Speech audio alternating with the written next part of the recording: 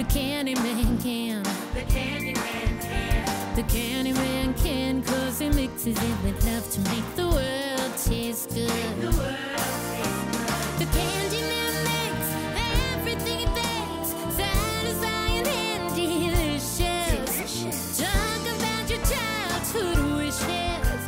You can even eat the dishes.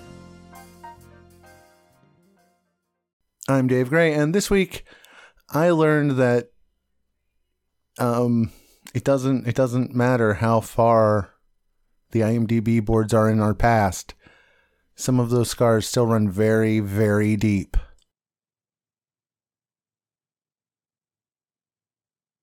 I'm Tyler Hosley, and every time I go to a porn shop, I ask the counter clerk for a copy of Nutbag.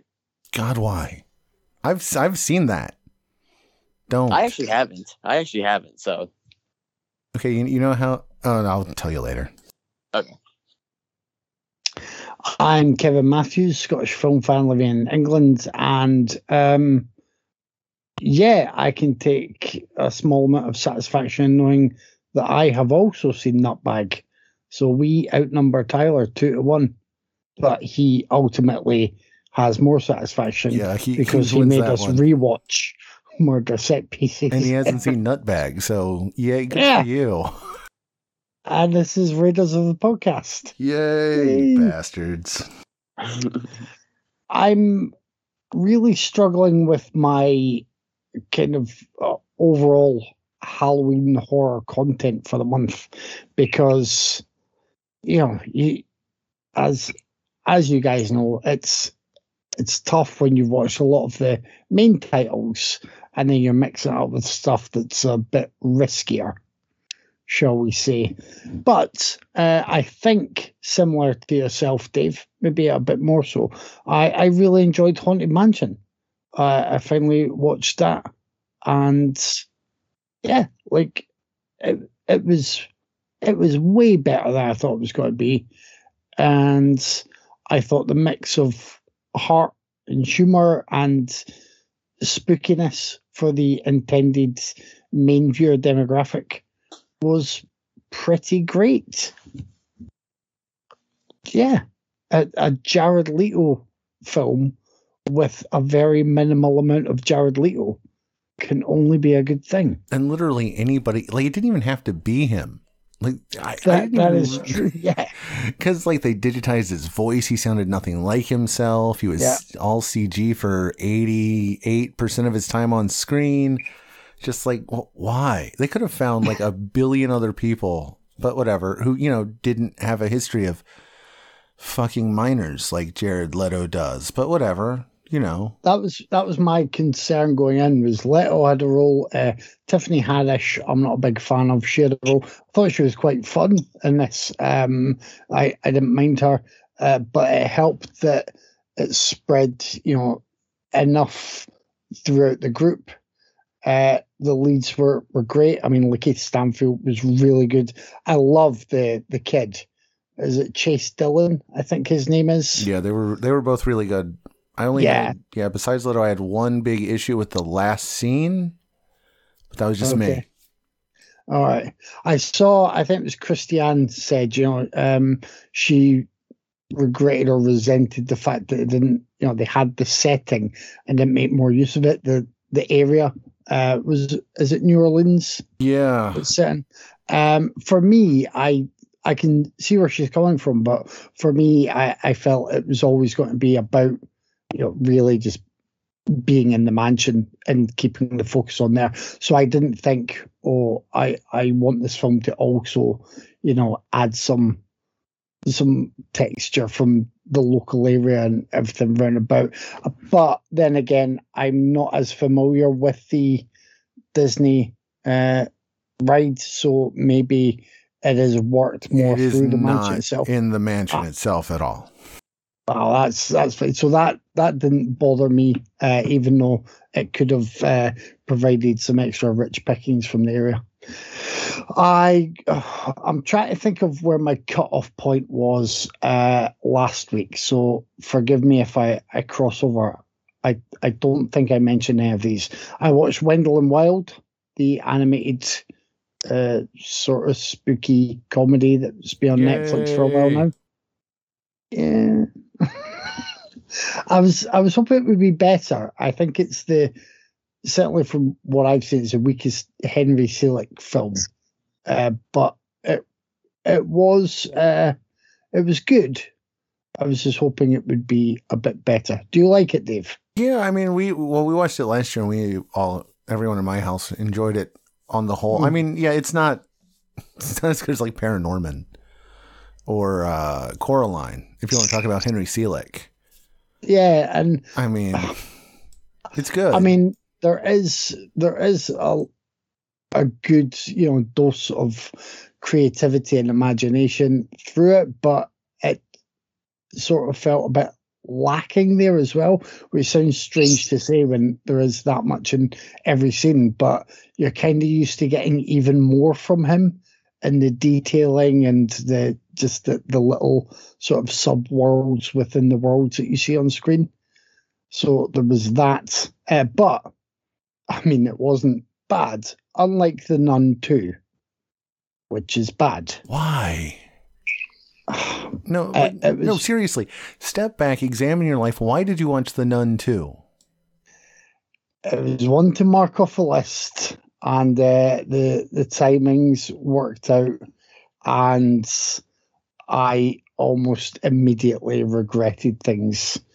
It was, I mean, it's really bad. It's worse than the first film. The ending is preposterous. It's just really bad. Better, though, was Totally Killer, which I know you enjoyed. I know you aren't a big fan of the lead. I didn't mind her so much, but yes, she would be interchangeable with quite a few others. Yeah, it's fun. I think some people have maybe oversold it slightly, and the trailer was a good one for it, but absolute blast. And available straight away on Prime Video, so it was good. Pet Sematary Bloodlines. Did either of you two watch this yet? I have not. I was looking at it. I was thinking, as long as I got parent, but nope. No. It's always, we discuss this a lot when we're discussing film. I know Tyler likes to just view a film as the film, a separate entity from our things. So, in that regard, there's quite a bit of Pet Sematary Bloodlines that I thought was pretty good. I would say sort of the first half or 2/3. And considering how other Stephen King properties have gone on and been run into the ground, this was better than those.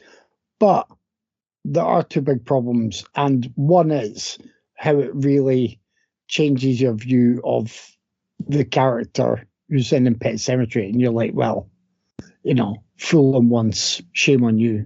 Fool him twice, shame on him for repeatedly visiting a pet cemetery.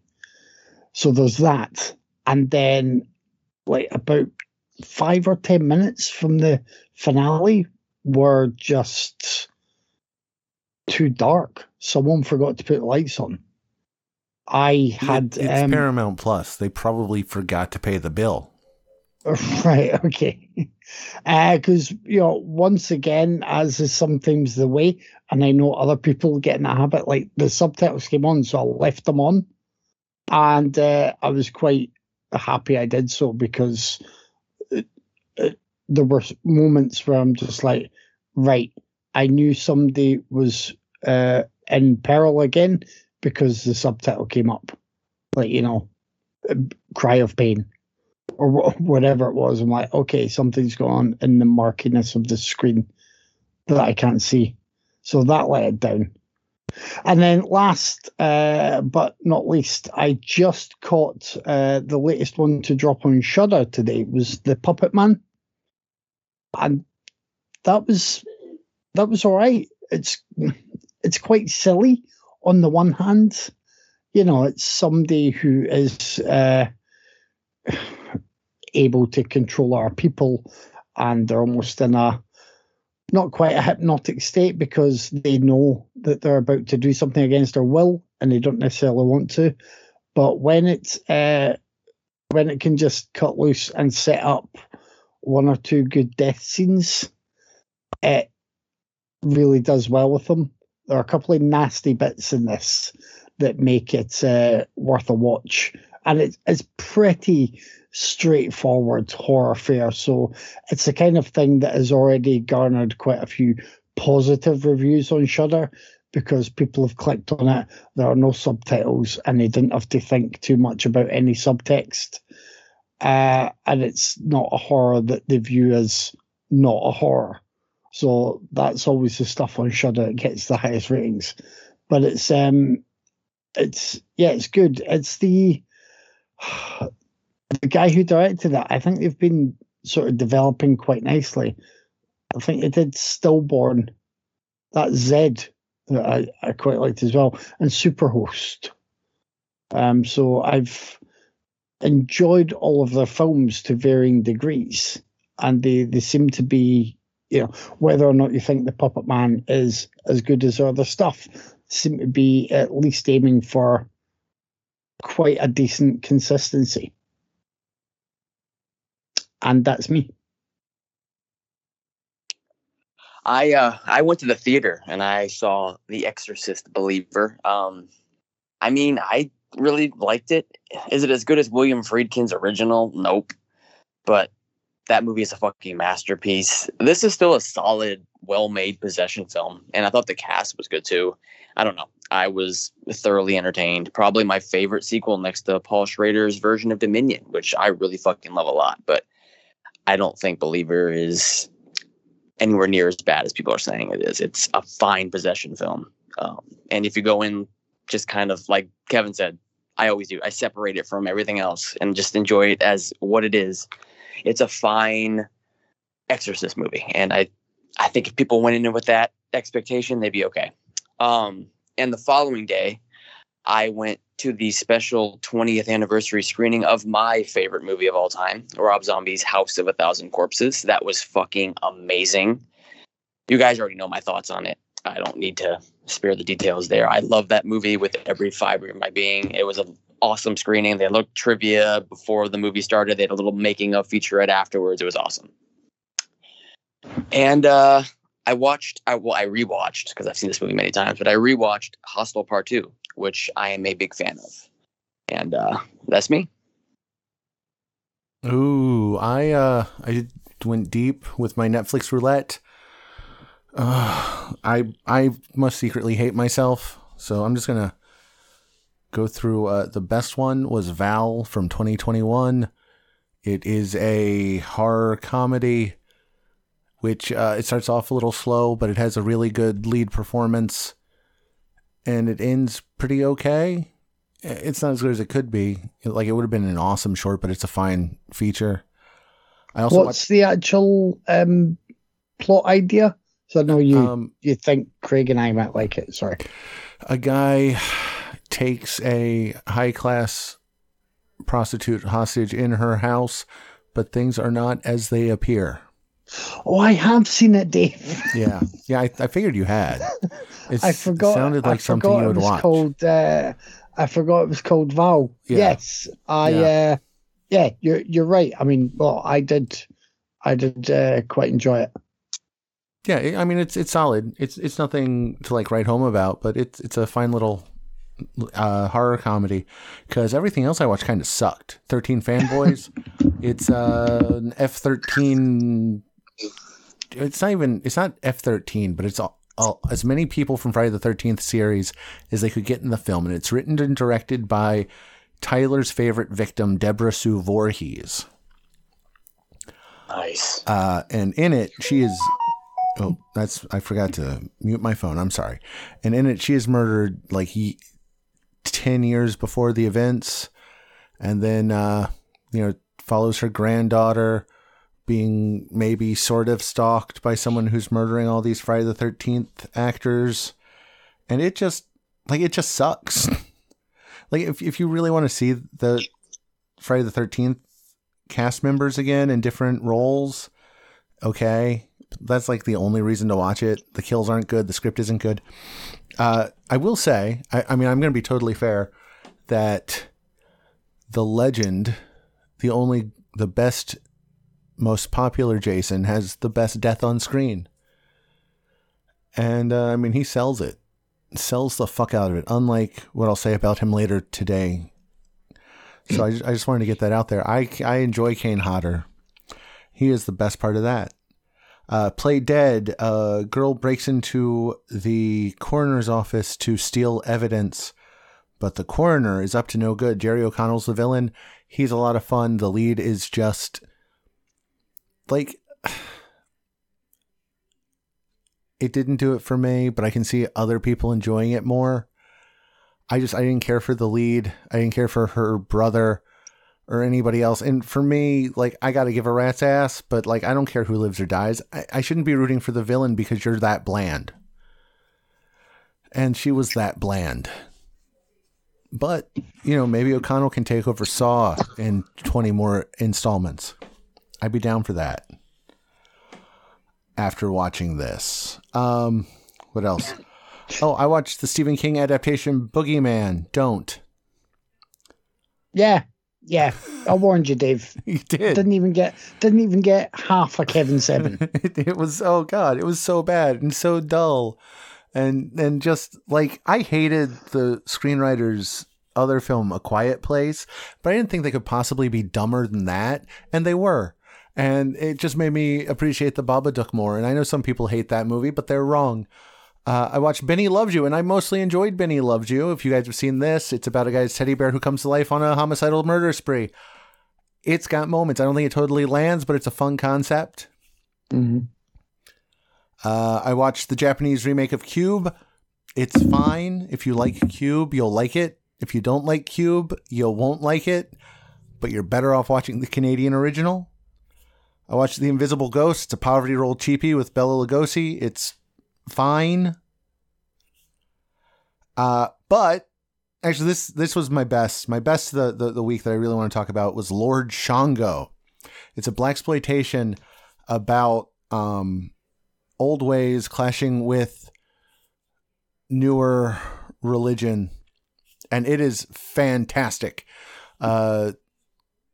A follower of the Yoruba religion is baptized to death by some Christians, and it's about what happens after that.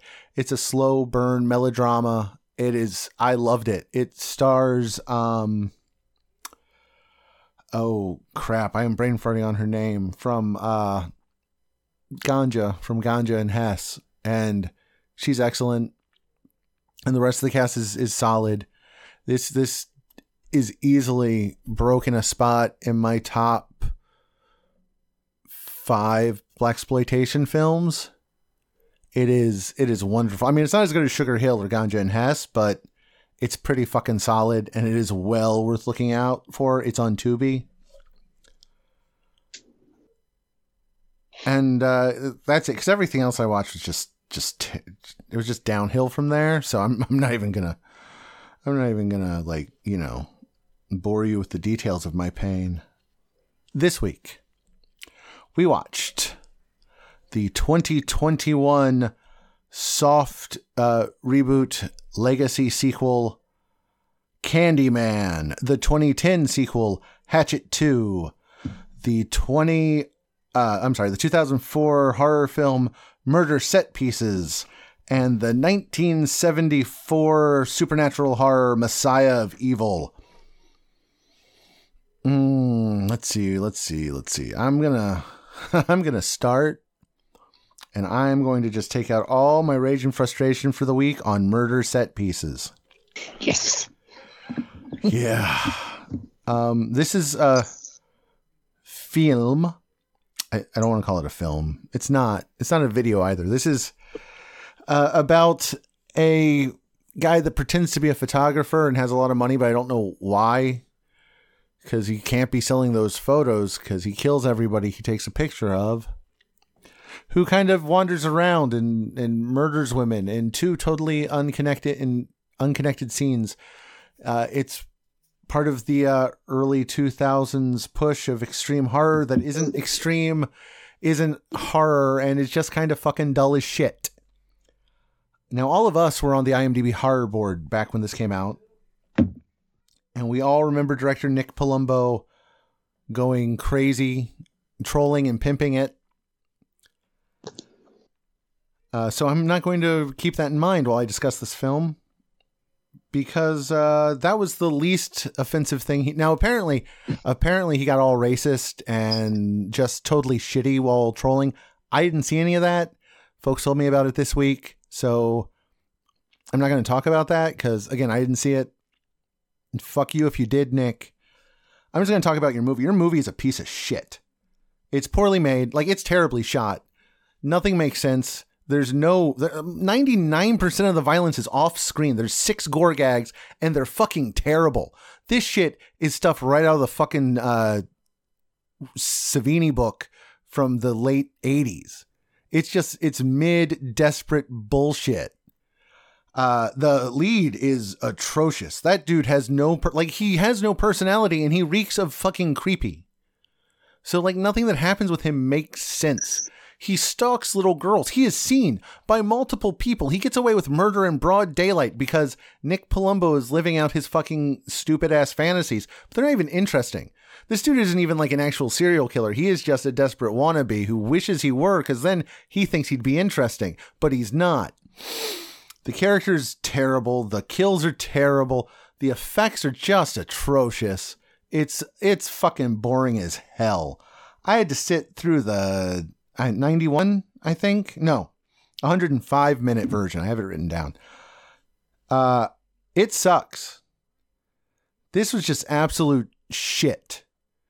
There's nothing. It's not fun. It's not enjoyable. It doesn't have anything to say. It's not about the guy's psychiatry. It is just a dude who can't do effects and can't direct, got a ton of money somehow, probably scamming somebody, and made a shitty movie that nobody should have fucking seen. But it came out at a time when there was a pretty big audience for extreme horror. So he suckered, who was it that released it? Was it Dimension? No, it was Lionsgate. Lionsgate. So he suckered Lionsgate into releasing it. And it is shit. It is rightfully forgotten. I'm a little annoyed at fucking Tyler for making me watch it this week. It like nothing even fits together. None of this like flows. There's no story here. There's two scenes, like there's stuff that happens in his basement that isn't at all connected with the rest of the fucking movie. It's almost like he crushed 2 films together that just happen to have the same lead. He fucks a girl unconscious. This dude is like the most pathetic, desperate, living vicariously through character I have ever fucking seen. I am just shocked that anyone remembers this fucking movie. It does have Gunnar Hansen show up. I love Gunnar. Edwin Neal, who was also in the original Texas Chainsaw, shows up for like 3 seconds, and then he's an ass. Like everybody in this is terrible in reasons that don't make sense. If your little sister is telling you that the guy you used to date is stalking her, and then her best friend is murdered, call the fucking cops. Don't go fuck him. I mean, this is my problem. This movie hates women so much. It's misogynist. It's racist because our lead's a fucking Nazi, and he is the hero because, again, like he's not interesting enough to be condemned. The film isn't interested in doing that. It lives vicariously through him. Poorly, though. Like, he's not interesting enough. He's just a bunch of desperate cliche played by a guy that cannot fucking act. Tony Todd pops up, and Tony Todd and Gunnar Hansen give the 2 best performances in the whole film. Also, in the same scene with Tony Todd is, I didn't write it down. I'm brain farting on his name, from Toe Tag. Fred Vogel. Fred Vogel as a robber. And that's a nice little cameo. But like everything that's interesting is a cameo. While we're supposed to watch that, like, think this guy's like the ultimate lover, even though like he'd be picked up by the cops in a fucking heartbeat. It's just, it sucks. There's nothing worth watching in this. The kills aren't good. It's not extreme. It's not, edgy.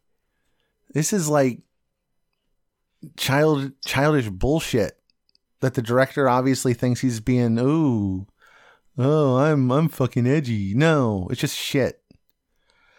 There's a reason why Nick Palumbo never made anything after this. Incompetence.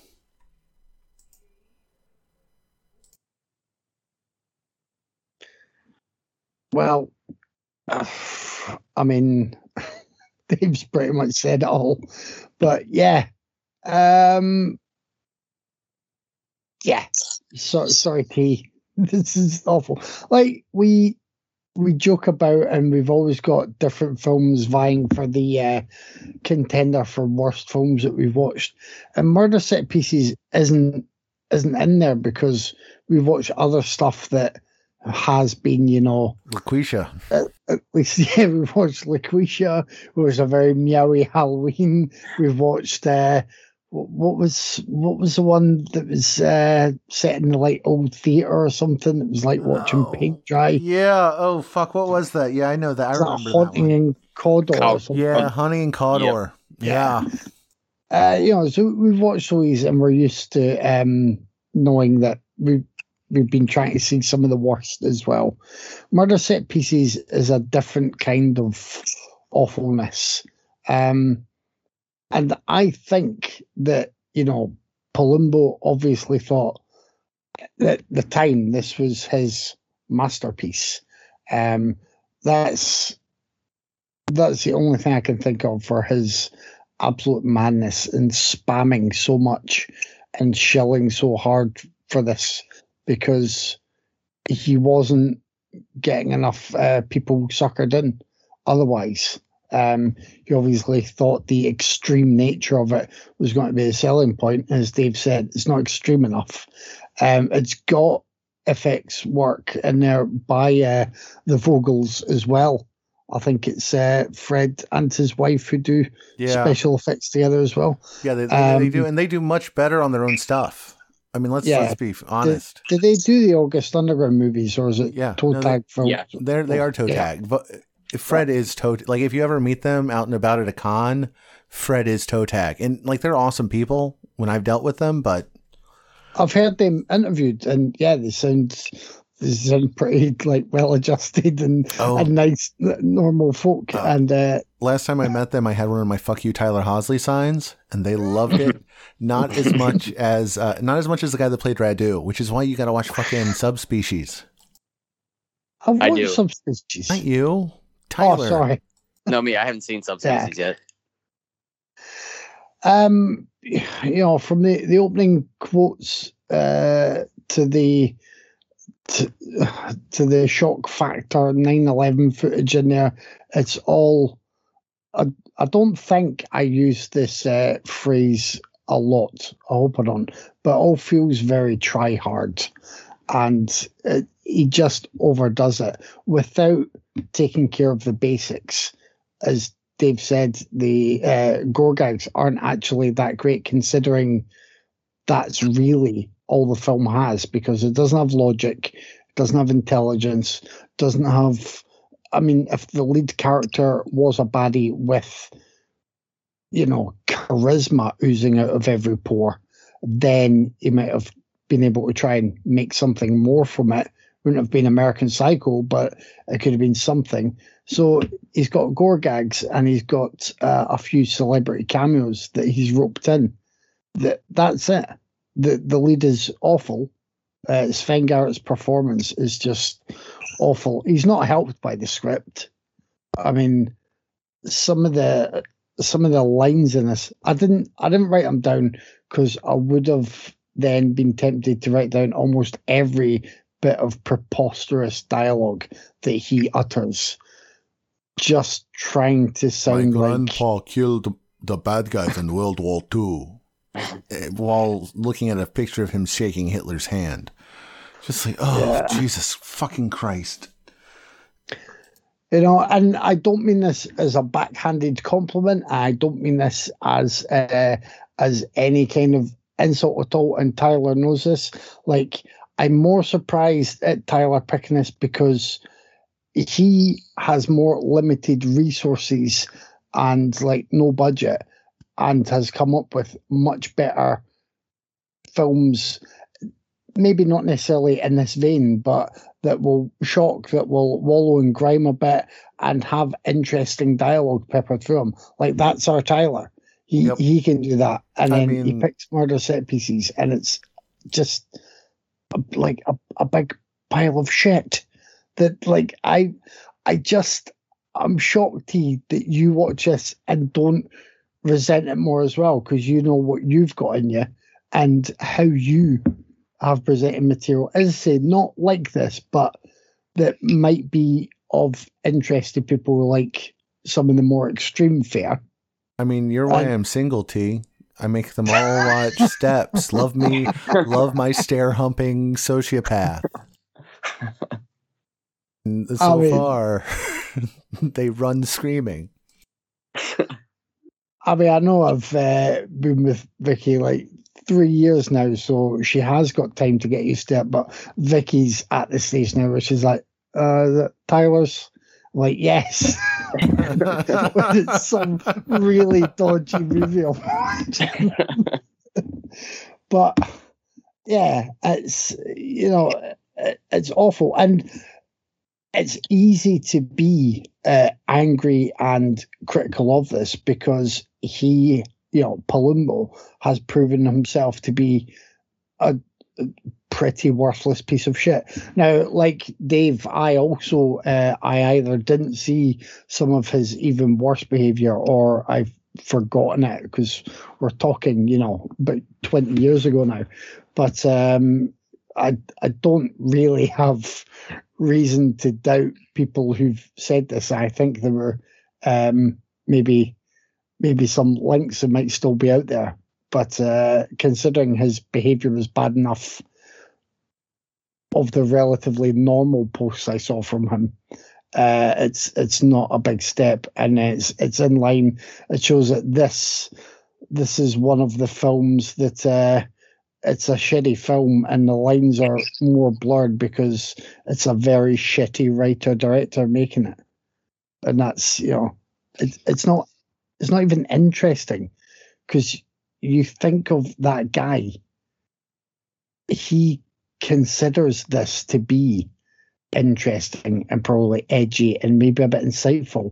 And you know, if you were stuck near him at some party, you'd just be trying to hang yourself with your shoelaces after 5 minutes, if that. Whereas, you know, if you're stuck beside T at a party, then doesn't matter where the party is, he's sneaking you off into the courtroom for 7 minutes in heaven. Was that you? Yeah, I've decided to stop there before I end our friendship. I could probably rant for longer, but I think between Dave and I, we've pummeled your choice enough for this week. Well, first of all, thank you for the compliments on my own little movies. I love you guys. I have zero attachment to this movie. I hadn't seen or thought about this fucking movie since like 2005.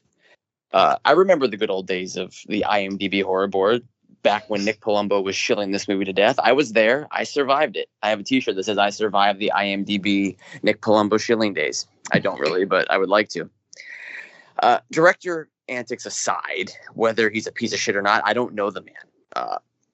On a purely filmmaking standpoint, this movie is complete dog shit. It's an awful movie on almost every level. It's poorly edited, terribly acted, really fucking cheap. Every actor is god awful. I mean, the worst being that young sister character. Jesus Christ, she is so bad. Even Tony Todd, who's in this for like maybe 2 minutes tops, is atrocious. And that's the reason why I picked this movie. It was the first movie that came to mind on somebody wasting Tony Todd. So that's why we're watching this movie this week. I did like seeing Fred Vogel pop up as one of the robbers in the porn shop, though, because as Dave said, Fred Vogel is an awesome dude. I love him. He's awesome. The lead is really bad, like really fucking bad. But I think within the tone of this movie, he kind of works. Speaking of which, the main reason why I like this movie, the tone. The tone of this movie really is the only saving grace for me personally. It's fairly mean-spirited, which I appreciate. You know, I like my mean-spirited shit. And whether you think it's nasty or not nasty enough, for us Sure. I watch and we watch this kind of shit all the time. And so we've seen worse. But take the average Joe Annabelle Comes Home audience that just watches theatrical horror. This might shock them, maybe. Who knows? I never watched it with anybody like that, so I don't know. But as a cheap, poorly made, try hard, shock for shock's sake kind of flick, I don't outright hate it. I don't hate it at all, actually. It's just a bunch of montages of murder, mostly off screen, and assault stitched together. And a German dude with like spiky hair and sideburns driving around the Vegas Strip with like random strippers and fake titties and models. One of them is Scott Baio's wife. Mrs. Scott Baio is the first victim in this film. I had no idea. About that. There's like model photo shoots in this that go on for way too fucking long too. I mean, they go on for like 10 minutes. It was like never ending. Those model shoots are fucking just never ending. And there's like some random cheap throbbing club music in 3 ways and then end up in murder. I'm not going to recommend this movie to anybody on earth, but I don't think it's the worst thing ever. I think we've watched worse on this show. I think the movie that we watched that we covered for, that the Unearthed group picked for us back in the day, that movie Brutal, I thought that was worse than this, to be honest with you. I'd rather watch this than Brutal. But is that the Japanese one or? Yes, in the apartment building with the bad CGI. Yeah. I would rather watch Murder Set Pieces 100 times over than sit through that one again. That was just boring. But yeah, at least this has Fred Vogel and Gunnar Hansen and kind of Tony Todd there for 2 minutes in a porn shop. So I don't think it's the worst thing ever. Like I said, I don't think it's the worst thing we ever covered on the show. It's just kind of there. And I'll probably never watch it again after this. So that's that. Is that me picking next? Yep. Yeah. All right, so I'm going to go with Kevin's pick, Hatchet Part 2, which is about Mary Beth, now played by the awesome Danielle Harris. She escapes the clutches of Victor Crowley and returns to the swamp with an army of hunters determined to end Crowley's reign of horror once and for all. I actually like Hatchet 2 quite a bit. I do think if you had a problem with the buildup of the first, though, you'll have an even bigger problem with this one, because I'm pretty sure it takes longer to get to Victor Crowley and the kills here than it did in the original. I'm not 100% on that. I didn't time it, but it kind of feels like it a bit. No, because there's the first. No, yeah, that is later. No, yeah, they're all later. You're right. I thought so. I mean, I actually really love the kills in this one. I thought the John Carl Buechler kill looked really stupid with those intestines and the fucking decapitation. That just looked really dumb. But overall, I really love the kills in this one. That death mid-doggy style is great. And that chainsaw death was fucking awesome. And I guess it's kind of a spoiler, but the Reverend Zombie death, like Predator, was just fucking badass. Danielle Harris was a great addition. I mean, she's really good here. I love that they gave Tony Todd a big role. He's also really good here. If you didn't like the comedy in the first, it's pretty toned down here for the most part. It's still there, just not quite as prevalent. I don't think it's as good as the first. No, I personally like the characters a lot more in the first film. I just think the banter between the original cast was a lot better, but the cast here is fine for the most part, and the kills are pretty great. And it delivers everything a Hatchet film should deliver. I definitely dig Hatchet Part 2 quite a bit. You can stop the first movie at a certain spot and have Tamara Feldman go into the water and Danielle Harris come out. Has there ever been a better upgrade in film? No. I don't think so. I don't like this one either. I like it more than the first one in parts. Harris is a big upgrade. I think, John Carl Buechler is fine. I think Tony Todd is good with what he's given. Now, he's not given shit to do, but he's good. Tom Holland, I think, is solid in his role. And those, even, I think the makeup for Victor Crowley is better. And that's it. That's all the good things I have to say. Everything else, I'm not a fan of. I'm not a fan of. The rest of the cast sucks. the sex kill, we had 3 sex kills in this week. Like we kept having these 3 things happen in every film but Craig's pick. It's like Craig was going out of his way to just fuck us this week. Didn't even show up, you bastard. Anyway, like the best part is the callback to Frozen, which is like, 3 seconds in the first 5 minutes. But like they double down on Victor Crowley always being evil instead of, a pathetic figure before death. I didn't like that. I hate most of the cast. I don't know what Tyler's talking about, them cutting back on the comedy. Every fucking line that is not said by Danielle Harris, Tom Holland, or Tony Todd is a joke. And it's not even a fucking good joke. It has an actor who's, again, another name I just cannot remember. He was in Parks and Rec and a bunch of other stuff. He can be kind of funny, but like he doesn't shut up in this. He just spews every joke that Green could think of at the moment. Milk for the cookies is not fucking funny. It's just like it's not good. The Chips Ahoy, like that, they tried to stretch that out. The Lloyd Kaufman cameo is okay, but like that's it.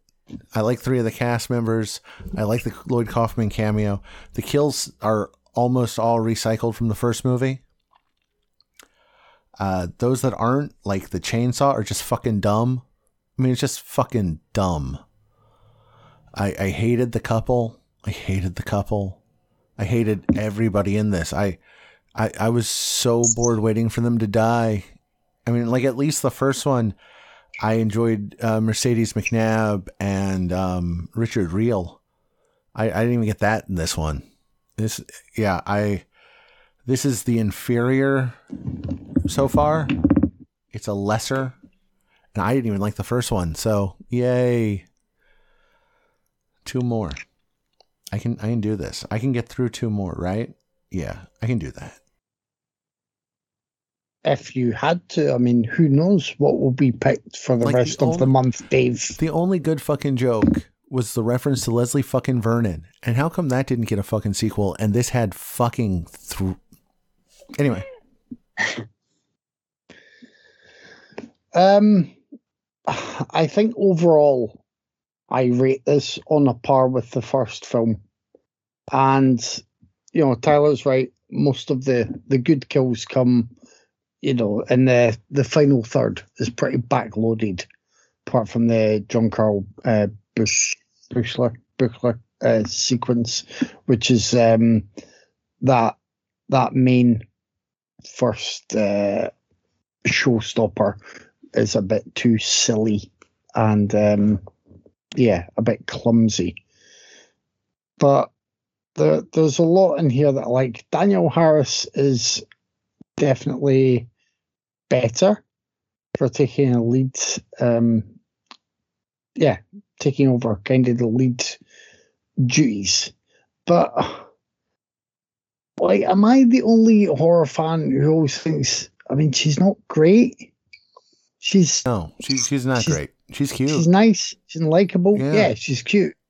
But she's not the best actress we've had in the horror genre, and she's been, plugging away in movie roles for years and years. I definitely, I rate her as a, in quotes, scream queen more than the people who pop up and maybe man a stall at some convention and then try and promote themselves as a scream queen for a decade after that.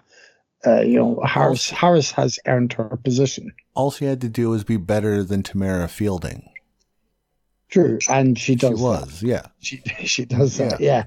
I like the fact that Tony Todd does get a lot more screen time here.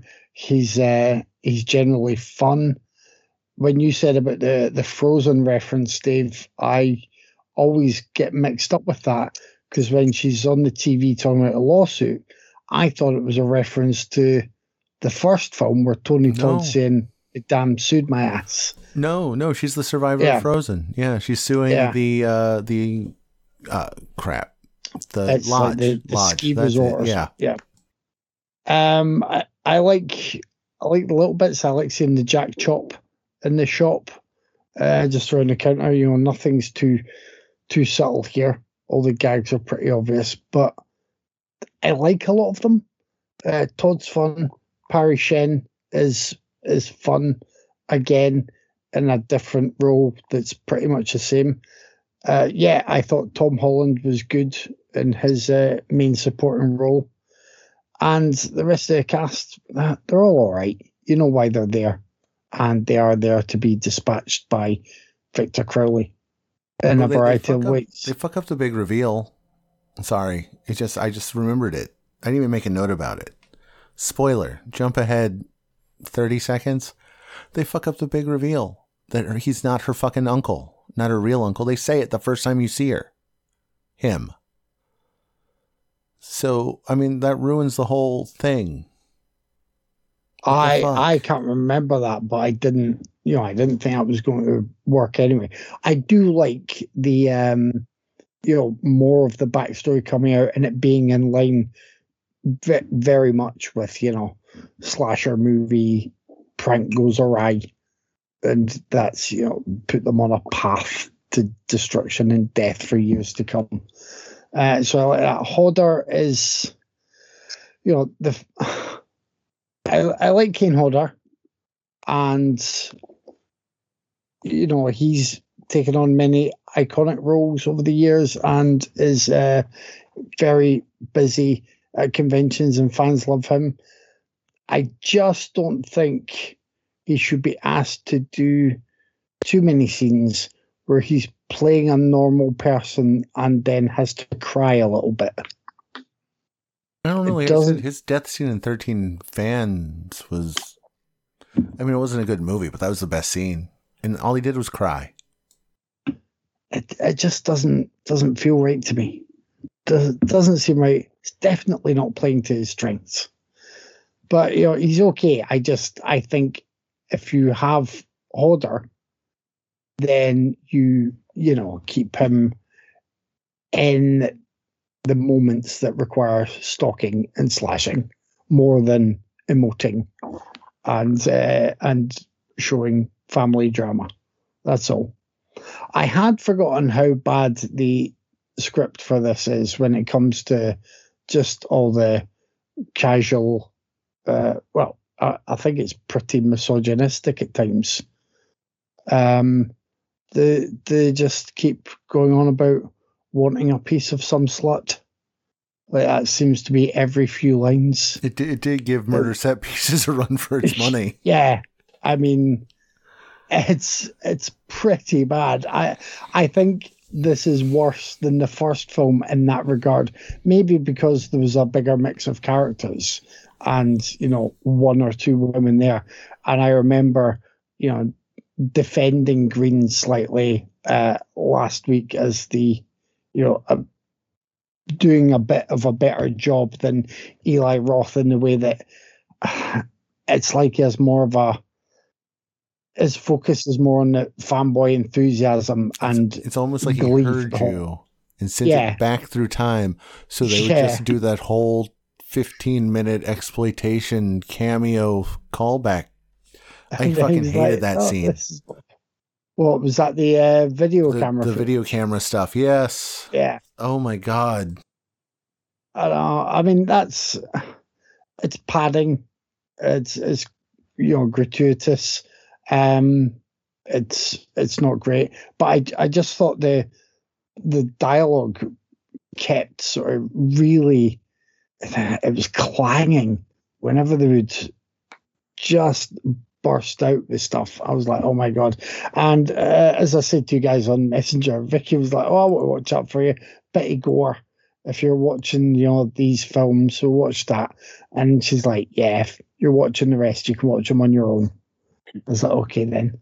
So there wasn't enough good stuff here to keep her happy, aside from a couple of the kills.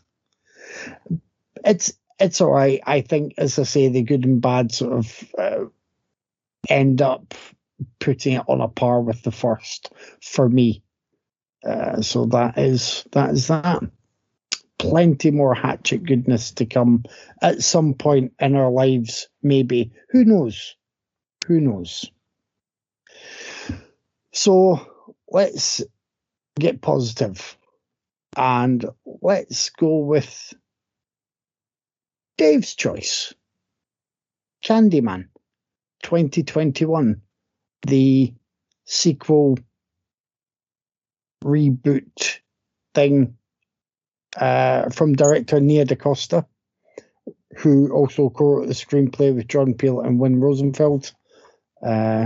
So people can remember it's from director Nia DaCosta, just to get that. And I liked Candyman when I saw it. All of the films for this week are films that I was watching for the second time.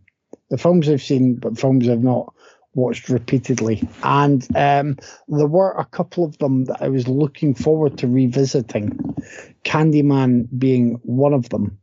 And I'm glad you brought it to us, Dave, because I gave this an 8 out of 10 when I first watched it. I really liked it. And now I give it a 9 out of 10. And I really, really liked it. It's, I mean, it's just fucking brilliant.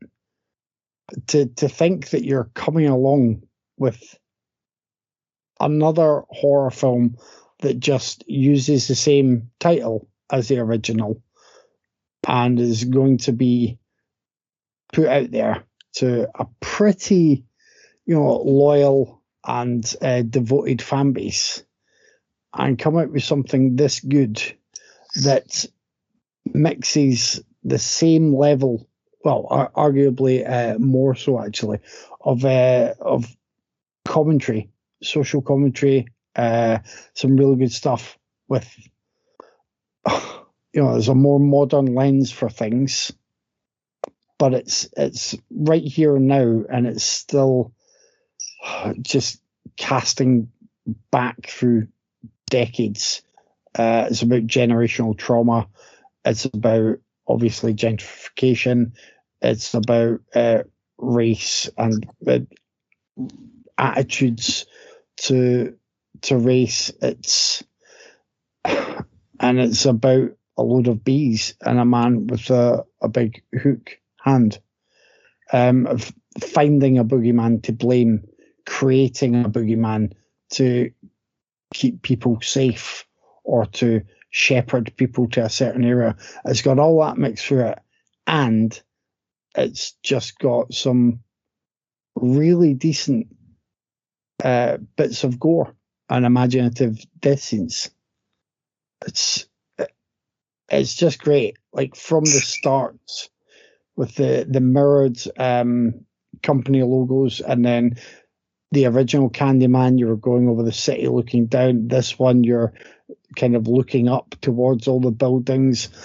There's so much here that is respectful of the material that horror fans know, and yet either twists things around or plays around with it in terms of the gorgeous visuals and the script.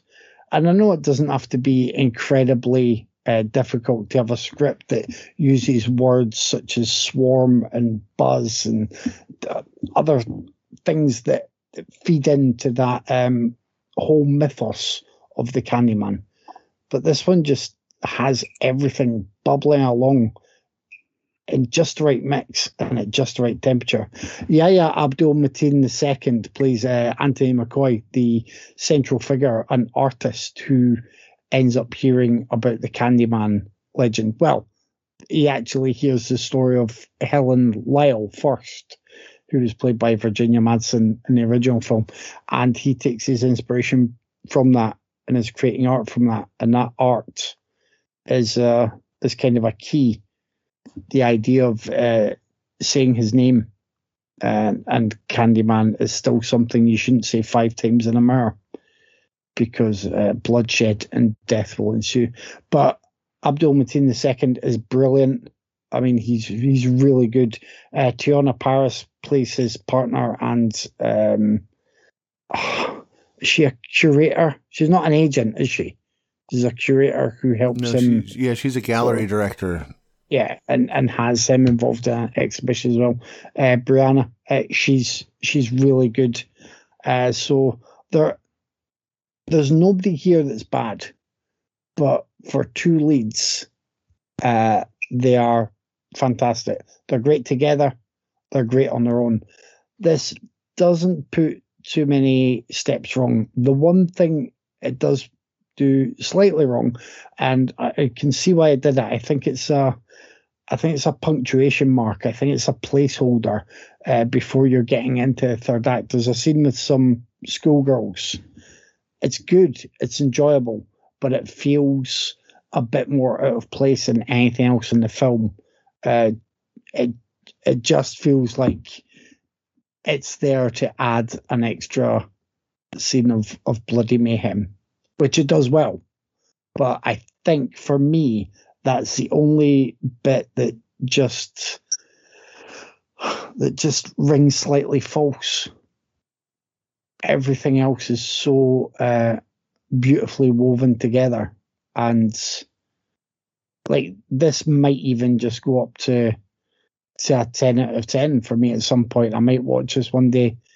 That sequence that I'm moaning about now might not bother me at all. I'll just be like, yes, this is absolutely on a par with the original, and everyone should just come around to that way of thinking. That's me. Yeah, I'm right there with Kevin. This movie is fucking great. I love how the script takes the themes of racial violence and gentrification from the original and just builds upon it here. It continues the mythology really well. It's beautifully shot and super stylish. It has this thick, haunting atmosphere. The score is amazing.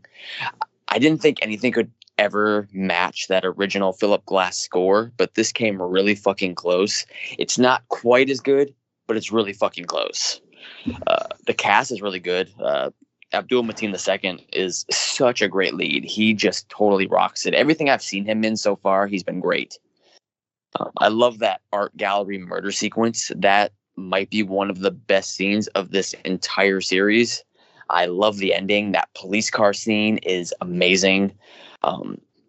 Nia DaCosta is truly a fucking talent. And I hate that people still call this a Jordan Peele film, because it's not, you fucking swines. It's a Nia DaCosta film. She's amazing. And give her credit for the movie that she created, because this movie is wonderful. The puppet opening credits and the ending credits, not opening credits, the ending credits was amazing. Just a great sequence of end credits. I forgot about the shadow puppets. They're always amazing. Everything you see them is just gorgeous. So good. So well done. This movie's great. I'm going to echo everything Kevin said. It's a great movie and one of the best legacy sequels out there. So yeah, good stuff. Oh yeah, I mean, I'm just going to join in on the gushing, but I don't want to up. I'd say it's probably the best legacy sequel. And I know a lot of folks just rolled their eyes at that, except here's the thing. A lot of legacy sequels just dump on top of the first one, and this one takes it a step further. Both deconstructs what we knew before and adds to it at the same time. So it's never taking away, it's never going nuh-uh, it's never going, hey, forget that thing you learned in another movie. It's like, well, yeah, but, and now we build up. It's not going, oh, aren't they siblings? No, they weren't siblings. Ha ha ha ha. That was a rumor. No, that's fucking dumb, because like in everybody that's watching, they're siblings in their head. You can't change that now 40 years later. Anyway, that's just, deconstructing, because they didn't add anything to it. This adds without ever taking away, and it changes your view of the first movie. The first movie is better now after seeing this.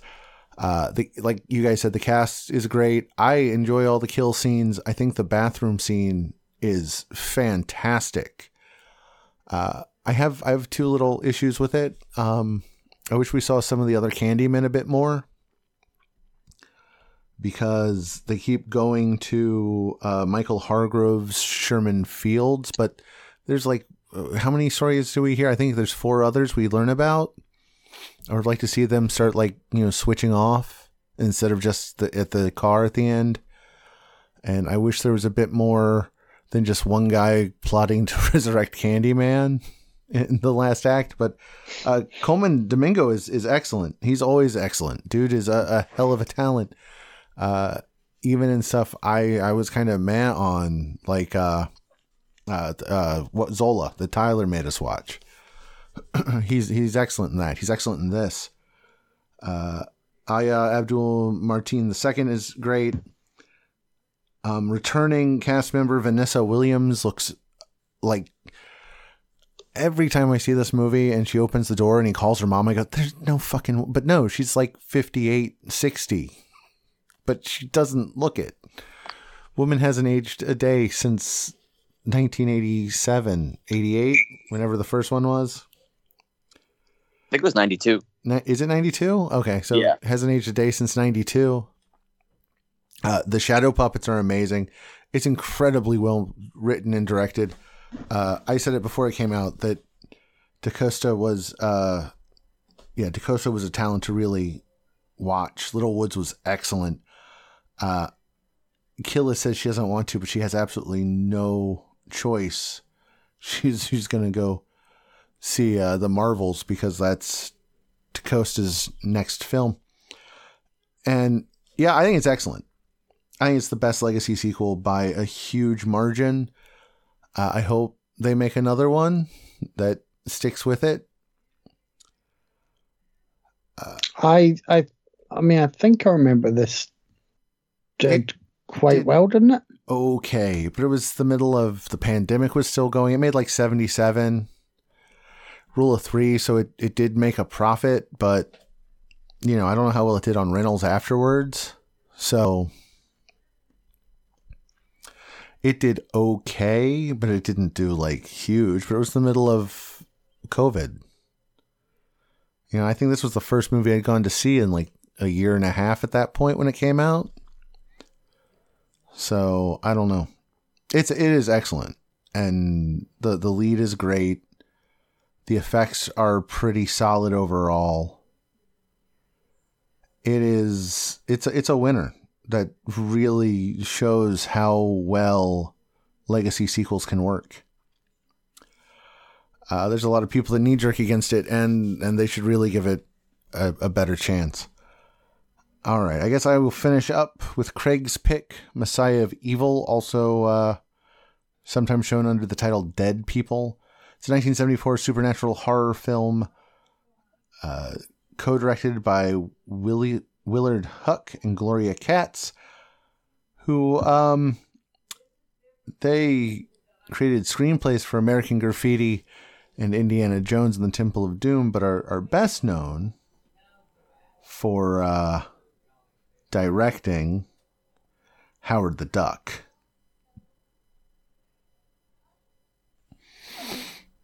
So that's where we're starting with this one. Howard the Duck. Okay. Arletty goes in search of her artist father to Point Dune, California. Tragically, Dad isn't there, but she finds his diary addressed specifically to her. And before long, she learns some unsettling things about what happened to her father, and meets up with Portuguese layabout Tom and his two female companions, Tony and Laura. Soon, they find that the town is that weird early 70s zombie vampire hybrid.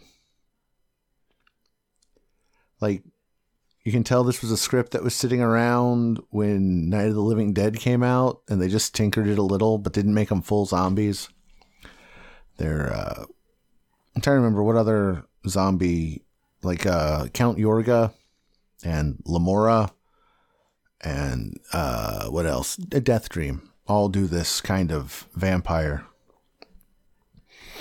There's something else. There's some. Let's Scare Jessica to Death. That's probably the big one with this type of vampire.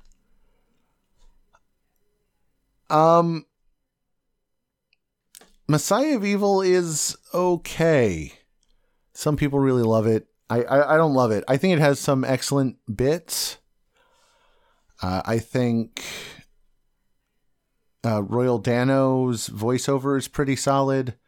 Elijah Cook's little bit is good.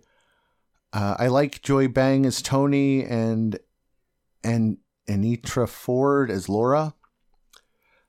Ford would go on after this to be one of the models on The Price is Right, and Joy Bang had a strong career in the early 70s, but was only in like 5 films and then did nothing, I think, after this. I don't think she did anything, maybe like 1 or 2 TV episodes.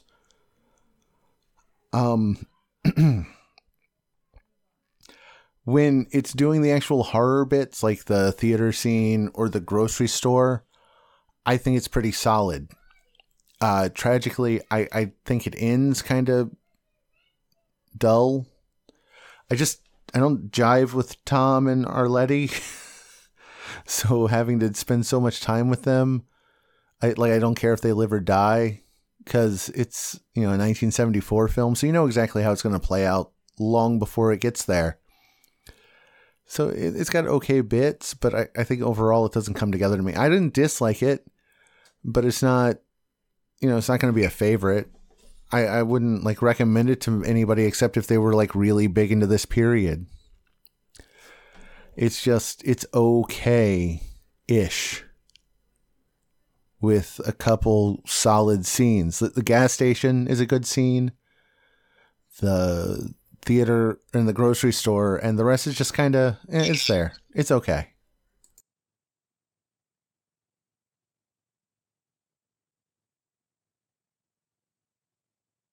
Oh, but Walter Hill is a stabbing victim in the beginning. So he was? That was Walter Hill? Yeah, that was Walter Hill. I had no idea. Yeah, that's how this tied in the others. This one had a director murdered, just like Hatchet 2 and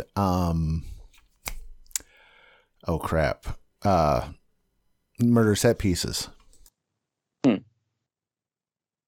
So sex, death scenes, and director's murder. That's our theme this week. More than Tony Todd. Actually. More than Tony Todd, yeah, because Tony Todd's not in this one. Tony Todd was not in this fucking movie. I actually have very little to say about this one. I thought this was boring as fuck. Yeah, it's moody and it's kind of atmospheric, and I guess it's shot pretty well. It's also dull as shit, and it's a total slog to get through. It has some truly terrible pacing issues. The characters are all empty and flat. I like small town horror and cult-like movies, especially ones that take place on small coastal towns. That is always a great setting for horror, and for the most part, it uses it okay-ish. What the movie was lacking, though, was some fucking energy, and because there was none at all, just nothing here at all. I mean, for such a Lovecraftian structure, nothing kept me invested outside of a couple little oddball scenes in the final act. It goes nowhere. It does nothing. It's slow and meandering. I was not a fan of this one at all, guys. It's just a lifeless, big old pile of meh with a couple okay moments sprinkled throughout. I was really not a fan of this movie, guys, at all.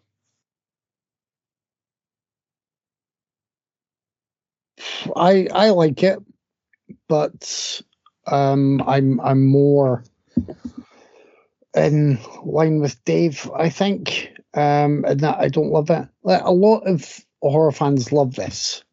Certainly a lot of horror fans that have been digging around over the years and, maybe discovered this before it was as easily discoverable.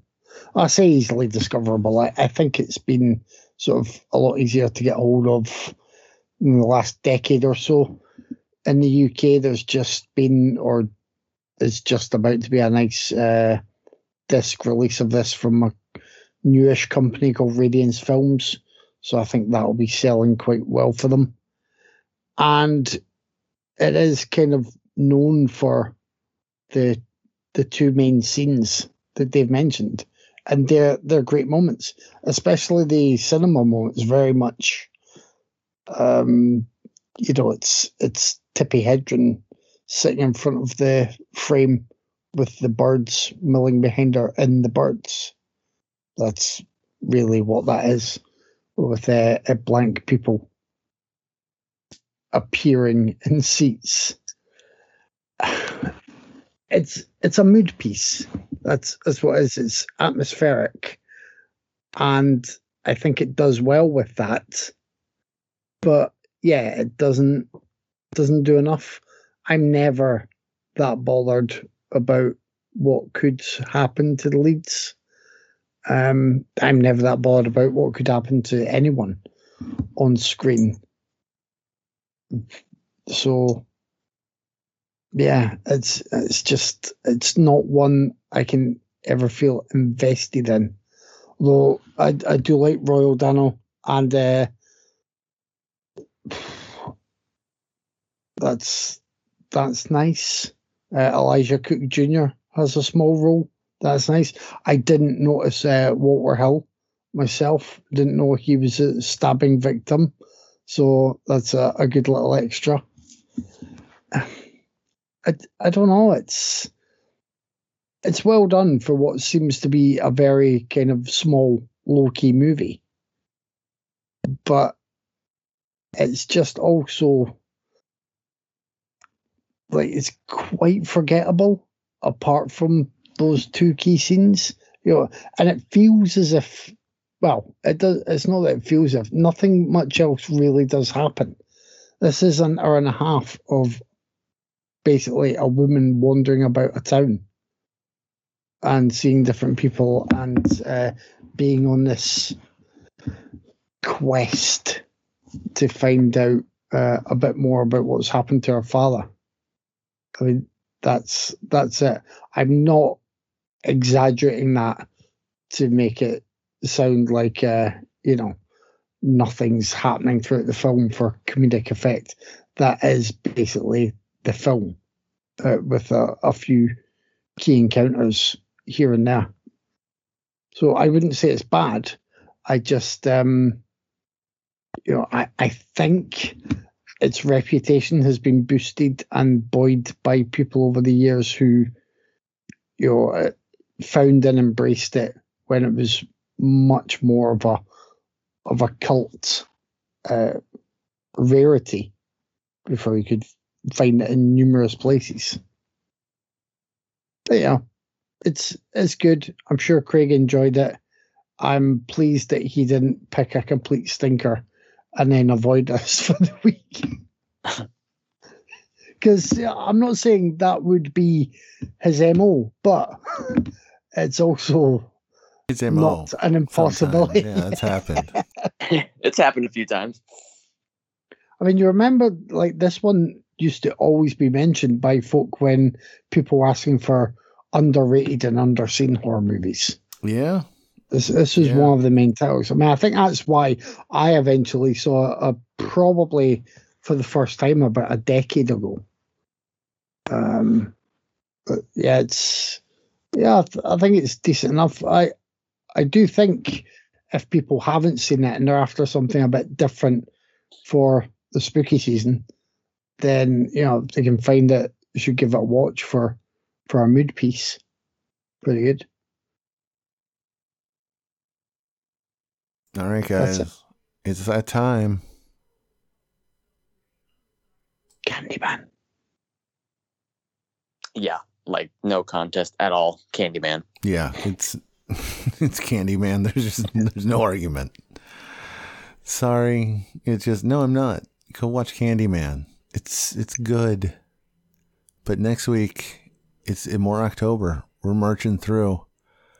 I'm going to give you guys something a little different though. I'm going to make you watch Reefer Madness, the movie musical. Nice. Does that have a? Well, never mind. I'm trying not to spoil the theme yet. But is that themed with what we were picking? Yeah, it does. Okay. It does. Okay, I'm just making sure. Because I'm playing a little bit loose with the theme here, but at the same time, not really. Not really. My pick for next week has a bag-headed killer, and I think Friday the 13th Part 2 was inspired by the original Town That Dreaded Sundown. So I'm going with the 2014 version of The Town That Dreaded Sundown. God damn it, Tyler. That means I'll end up having to watch the original as well at some point. But the original has Original has Marianne from Gilligan's Island. It does. Kevin, I would watch the original before this one though, because I mean, you don't have to, because they're not. I mean, they're connected in a way that it's not like a sequel, but I still would watch the original before this one, just because it's a good movie. I know the gist is kind of a sort of meta layer to it, isn't it? Yeah, the movie exists. It's a movie within a movie type movie, like Scream. Yeah. So well, I'm surprisingly going for 2013's Hatchet 3. Ooh. All right. Can you guess what the theme is, Kevin? I'm going to take a guess at all of the films feature someone from Gremlins. Because Zach Galligan's in Hatchet 3. Sorry? Jasons. There's 3 Jasons in Hatchet 3. There's one in my movie. Oh, Jasons. Oh, yeah. I don't know who's in your movie. Yeah, I know you don't. I know, but, the bag-headed killer should have been your tip-off. As a hint. As punishment, you got to give him the business. Oh, well, rate, subscribe to us wherever you get your podcasts. We have a YouTube channel where I try and put a video every week. And by the time you hear this, there will be a day or two left. If you're in the UK, to comment and get yourself in a competition where you can win Volume 5 of the Hammer movies from Indicator, all the Chucky movies that I have, and a few other things thrown in there. Instagram, we are Raiders_of_the_podcast. You can email us at raidersofpodcast@gmail.com, where we will take on board any suggestions.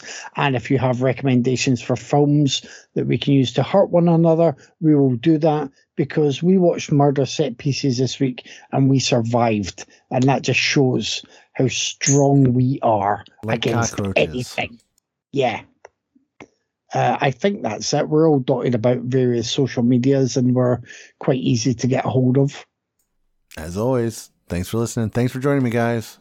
I'll talk to you next week. See ya. See ya.